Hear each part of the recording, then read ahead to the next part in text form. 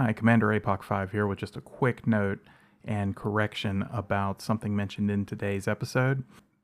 At the time I recorded the update last night, I was under the impression that we were getting a stream or a video today of the developers discussing the updates.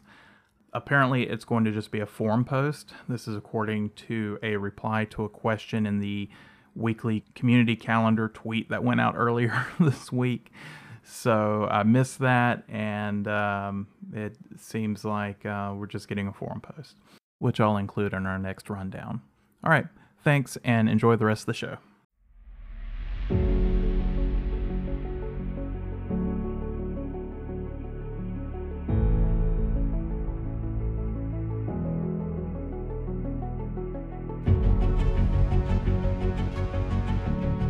'07 Commanders, and welcome to Elite Comms Check. This is your SID rep for June 29th, 3307. In today's Supercruise news, it was announced that the developer update stream will come Wednesday, June 30th, and will be accompanied by a complete set of written notes to make the information more easily shareable. The date of the stream was moved up one day to allow Arthur and Bruce the opportunity to provide a follow-up in Thursday's community stream. Update number 5, the final of the currently planned updates, also arrives this Thursday on July 1st.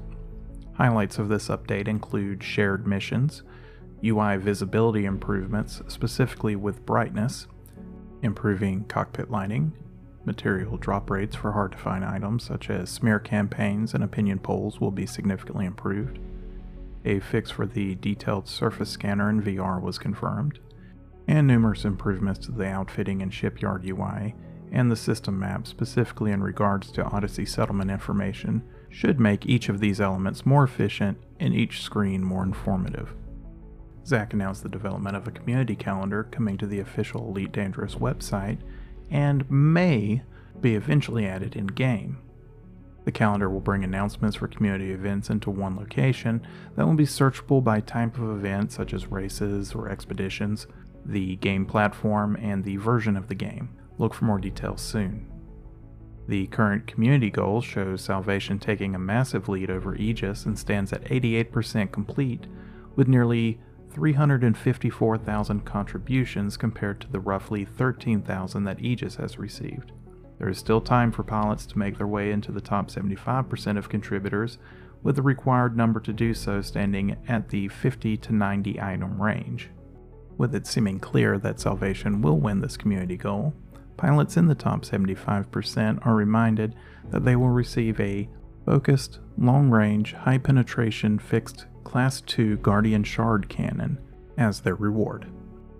GalNet articles in the last few days have focused on internal tensions within the superpowers this week, as the Alliance, Empire, and Federation each face dissent from factions within each power. The Empire sees continued tension with Neo-Marlinist colonies as they increase their legitimacy with further representation on the political stage.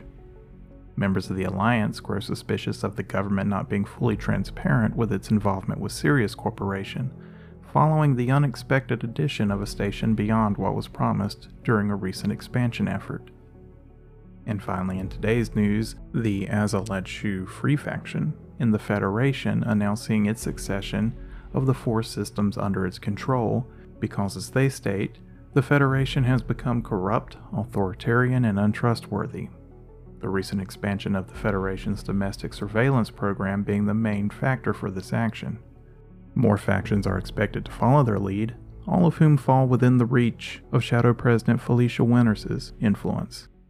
That's all for this episode. If you enjoy these updates during the week, please help get the word out by sharing a link to the show with your fellow pilots.